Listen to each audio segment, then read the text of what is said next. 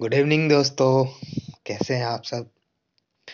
मैं राजा कुमार आपके लिए लाया हूँ दो तीन कुछ बेहतरीन शायरियाँ पेश करता हूँ।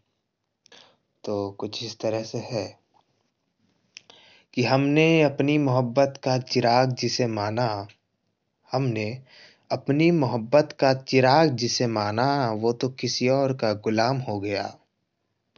हमने अपनी मोहब्बत का चिराग जिसे माना, वो तो किसी और का गुलाम हो गया।